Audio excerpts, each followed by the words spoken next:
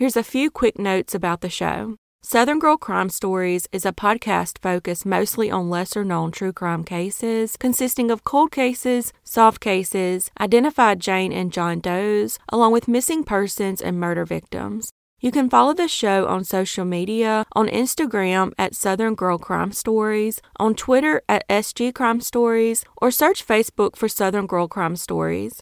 If you're interested in getting some merch, visit my YouTube channel, or you can donate directly via Venmo or PayPal following the links in the description. You can submit case suggestions to southerngirlcrimestories@gmail.com or DM me on social media. Please be sure to check out my YouTube channel for these stories along with photos of victims, suspects, locations of murders, and more.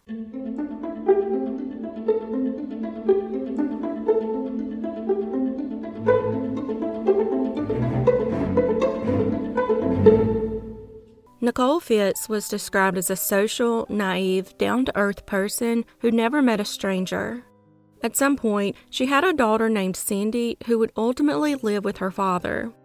Meanwhile, Nicole moved to Pacifica, California, into an apartment with her sister and another woman. But once they could no longer afford it, they moved out and Nicole was briefly homeless and pregnant. She began staying at a homeless shelter and sometimes would stay with her sister Contessa. She eventually gave birth to Ariana Fitz on September 6, 2013.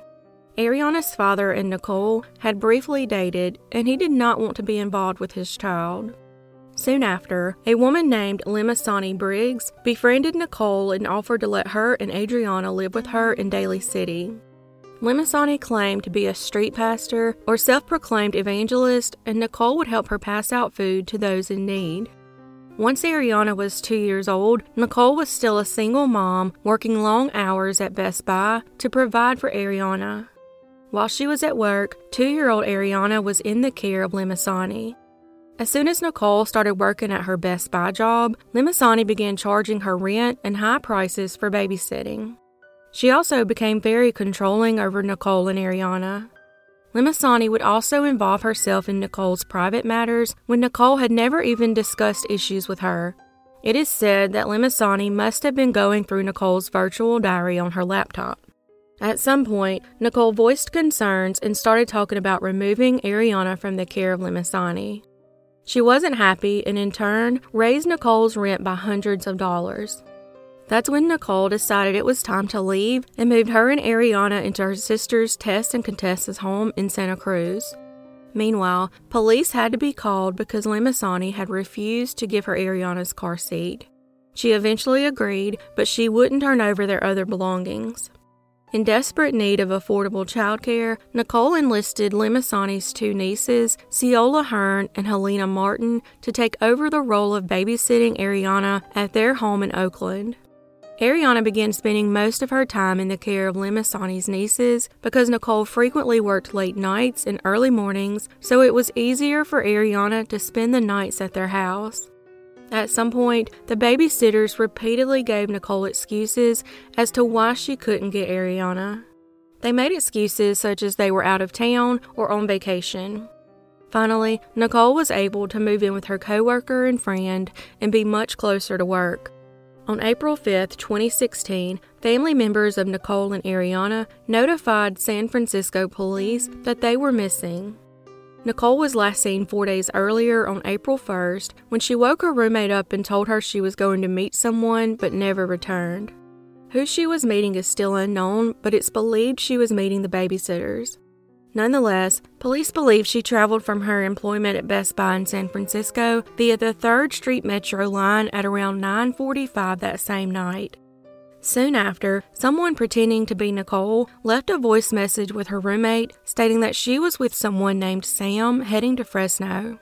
There was also a Facebook post on Nicole's page of someone apparently pretending to be her, stating that she was with her 3-year-old daughter and needed a break. This was likely a ruse to throw off any suspicions, but it immediately raised a red flag because Ariana was 2.5, not 3. Also, the person misspelled the word break, and Nicole was known to always spell correctly and use proper grammar. Little Ariana had not actually been seen by loved ones since weeks earlier in late February. A week after Nicole was last seen, a gardener in the John McLaren Park in San Francisco saw a large piece of wood resting behind a clump of bushes with an odd silver character painted on it. Underneath the wood, Nicole's body was discovered in a fetal position in a shallow grave. After her body was discovered, police focused their attention on the individuals who had been babysitting Ariana. A colleague of Nicole said he had recently seen her crying in the hallway at work and that she was going through a hard time before she was killed. Her death was quickly ruled a homicide, though no details of particular injuries or the exact cause of death have been released. Search warrants were soon executed for the homes of Ciola and Helena, though there was no clue of Ariana's whereabouts, and police say the sisters were uncooperative. During the inquiry, it came to light that Helena had recently served 6 years in jail after murdering the father of her kid when she was just 18 years old. Helena Martin and her spouse Devin, along with Ciola Hearn, have been named as persons of interest in the case. It is believed that they wanted to raise Ariana as their own and possibly murdered Nicole because of this. They up and moved to Las Vegas, Nevada, but law enforcement has never been able to determine whether or not Ariana is still alive. In April 2021, an age progression was created of what Ariana may look like at the age of 7, and a billboard was strategically placed in Nevada where they believe she could be. In 2017, the San Francisco Police Department reported that they seized and scoured a vehicle thought to be associated with the case. Beyond that, there have been very few updates to the case in the past few years, other than Limasani passing away in December of 2021. The family created a website to highlight the search and offered a $10,000 reward to anyone with information that may help them locate Ariana and her safe return. Best Buy also offered a $10,000 reward, and in 2021, police raised the reward for information about Ariana to $100,000. In 2022, San Francisco and the FBI announced the increase of the reward for leads to $250,000. No one has been arrested for Nicole's murder, and today, Ariana would be nearly 9 years old, but she has never been located, and as of June 2022, this case remains unsolved.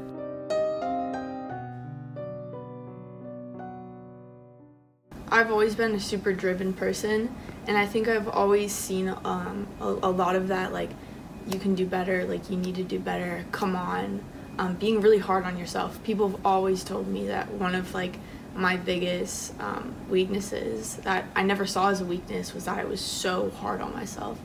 And while I do think that is helpful and I think that is kind of part of who I am, letting that kind of take a step back in certain situations and letting self-compassion and in something, if I do bad on a test, instead of saying to myself, oh my God, come on, like you need to buckle down, you need to grind, you need to, really go ham at it and just do better.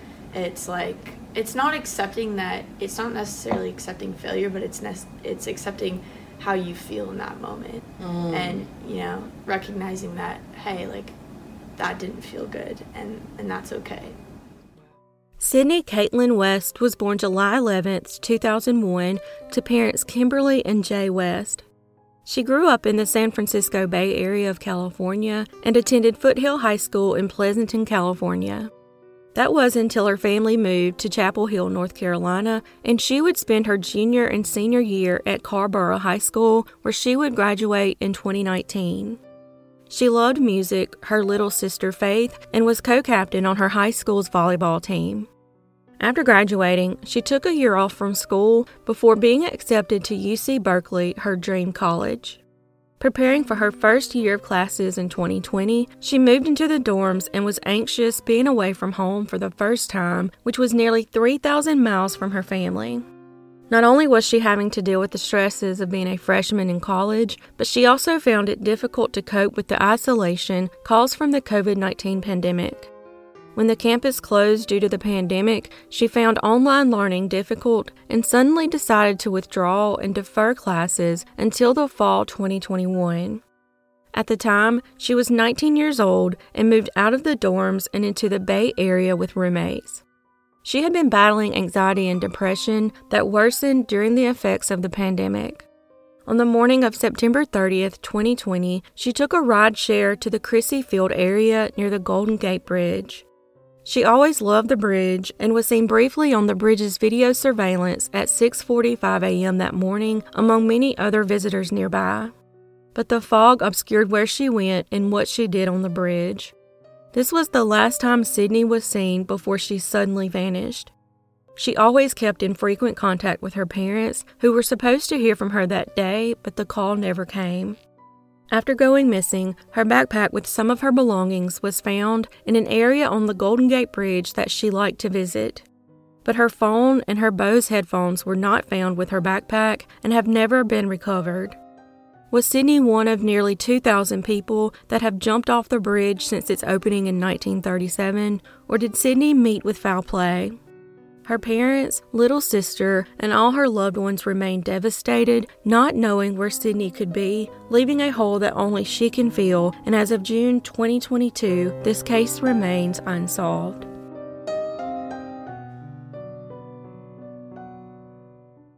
Pearl Jean Frances Pinson was born December 15, 2000, and lived in Vallejo, California. She was a student at Jesse Bethel High School and enjoyed skateboarding and the beach and was described as a sweet and funny girl. On May 25, 2016, at the age of only 15, she was innocently walking to the school bus stop shortly before 7 a.m. The path to the school bus took her across the pedestrian walkway over Interstate 780 near Taylor Avenue in Vallejo. Several witnesses would say they saw her arguing with an unknown Hispanic man as she was crossing the walk. They said the man then quickly pulled out a gun and began dragging her across the walkway toward his car. Witnesses said that her face was bloody and she was screaming for help as he forced her into his trunk. One witness said she then heard a gunshot before calling 911. Several other witnesses traveling on the interstate below the bridge witnessed the incident as well and also called 911. When the authorities arrived, they found blood on the concrete along with Pearl's cell phone on the overpass, but Pearl was nowhere to be found. Witnesses were able to give a description of his car, and along with traffic cameras, they were able to identify the abductor as 19-year-old Fernando Castro. He had a minor criminal history, and his family was reportedly blindsided when they found out what he had done. However, due to conflicts in eyewitness statements, an Amber Alert couldn't be issued for nearly 32 hours, by which time Pearl had completely vanished into thin air. The following afternoon, Castro was sighted driving in Solvang, California, 30 minutes after the Amber Alert went out on his car. Officers with the California Highway Patrol and the Santa Barbara County Sheriff's Office chased his vehicle into Santa Barbara County. He began driving the wrong way on the freeway before turning into a mobile home park and crashing his car. Authorities quickly sent out a reverse 911 call to the residents of the area to be on alert for him. Castro eventually entered a woman's mobile home and began shooting at police through a window as the woman thankfully escaped to safety. He then walked out and got into a truck and tried to flee. A shootout ensued between police and Castro, and he was killed, taking with him any information about why he abducted Pearl or where she could possibly be. Pearl wasn't with him at the time of the shootout, and she has never been heard from again. Castro was killed more than 300 miles south from where Pearl was taken. When police searched his car, they found a small amount of Pearl's blood and hair in the trunk. The amount of blood was not indicative of a gunshot wound and only enough from an injury such as a busted lip. Therefore, it's speculated that the gunshot heard during the abduction could have been a warning shot to get her to comply. They also found a note in his vehicle with directions to a coastal town called Jenner, which was more than 60 miles from the site of her abduction and about 10 miles from Bodega Bay. During the investigation of traffic cameras after the shootout, Castro was seen driving his gold 1997 Saturn in the area of Sir Francis Drake Boulevard near the San Rafael Bridge in Marin County, California, over 2 hours after the abduction. Investigators could find no connection between Pearl and Castro, despite conflicting reports stating that they were acquaintances or that he had a crush on her.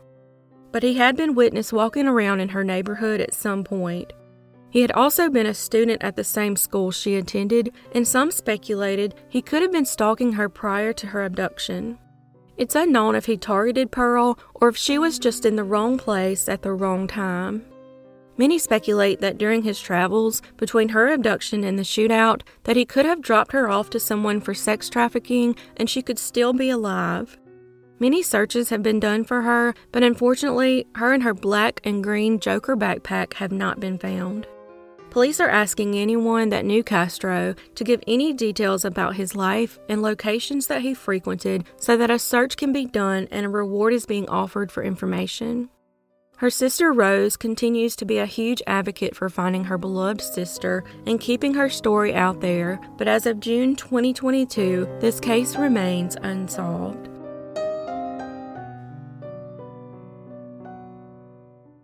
There is little information available in this case, but I wanted to include it in this video. His loved ones really want the word out about their missing father, husband, and brother. Timothy Kizito is a Ugandan-American father of 4. He is also the former director of the popular Ugandan drama group The Ebonies.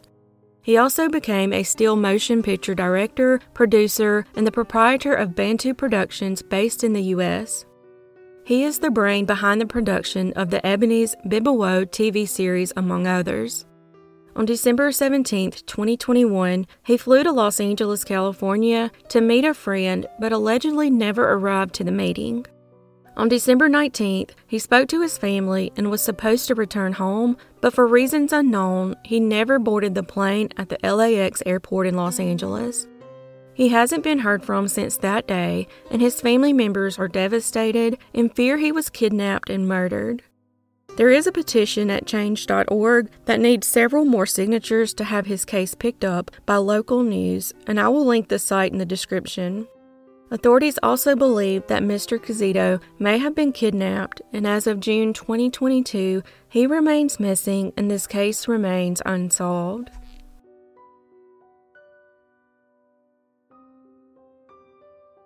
Lori Esteen was born to parents Gerald and Deborah Esteen. At the age of 26, she was a rapper in the group called Sweet and Low, alongside her grade school best friend Georgette Franklin. Lori was known as Low, and Georgette went by the nickname Sweet, hence the name Sweet and Low. The R&B duo had worked together for 2 years and were signed by Third Stone Records, a label founded by actor Michael Douglas, and their first and only album, released in 1993, was titled Pucker Up. Lori was described as sweet and always having a kind word and looked on the bright side of everything. Georgette was later involved in songwriting, including writing Jennifer Lopez's 2001 hit song Love Don't Cost a Thing. In 1996, Lori lived in Los Angeles, California, in the 2200 block of West 29th Place, known as the Jefferson Park area. On January 25, 1996, friends of Lori's were concerned when they saw vehicles at the home, but no one was answering the door. One of them looked in a back window and saw a man's body. That's when Lori and her boyfriend Thomas Blinko and friend Diana Davis were all found shot to death in Lori's home. None of them were known to be involved in drugs or involved in any high-risk activities, and so immediately their murders made no sense. Police said no doors or windows in the home had been forcibly opened, but it had been ransacked, although it's unclear whether any items had been stolen. 23-year-old Thomas Blinko was described as a clean-cut, devoted musician. He was also a rap artist known as Tommy Gunn and had been getting ready to sign a deal with Def Jam Records. 33-year-old Diana Davis was a single mother of 2 girls and lived a few blocks from Lori and was an assistant manager at a restaurant in the San Fernando Valley at the time. A neighbor of Lori's recalled hearing 3 loud bangs about 7 a.m. that morning. However, their bodies weren't discovered until about 10:30 that night. It's unknown what the motive for the triple homicide was or who is responsible, and as of today, this case remains unsolved.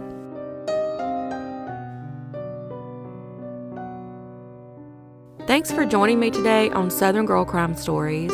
Please be sure to check out my YouTube channel for these stories, along with photos of victims, suspects, location of murders, and more. As always, your support is very much appreciated, and I look forward to seeing y'all next time.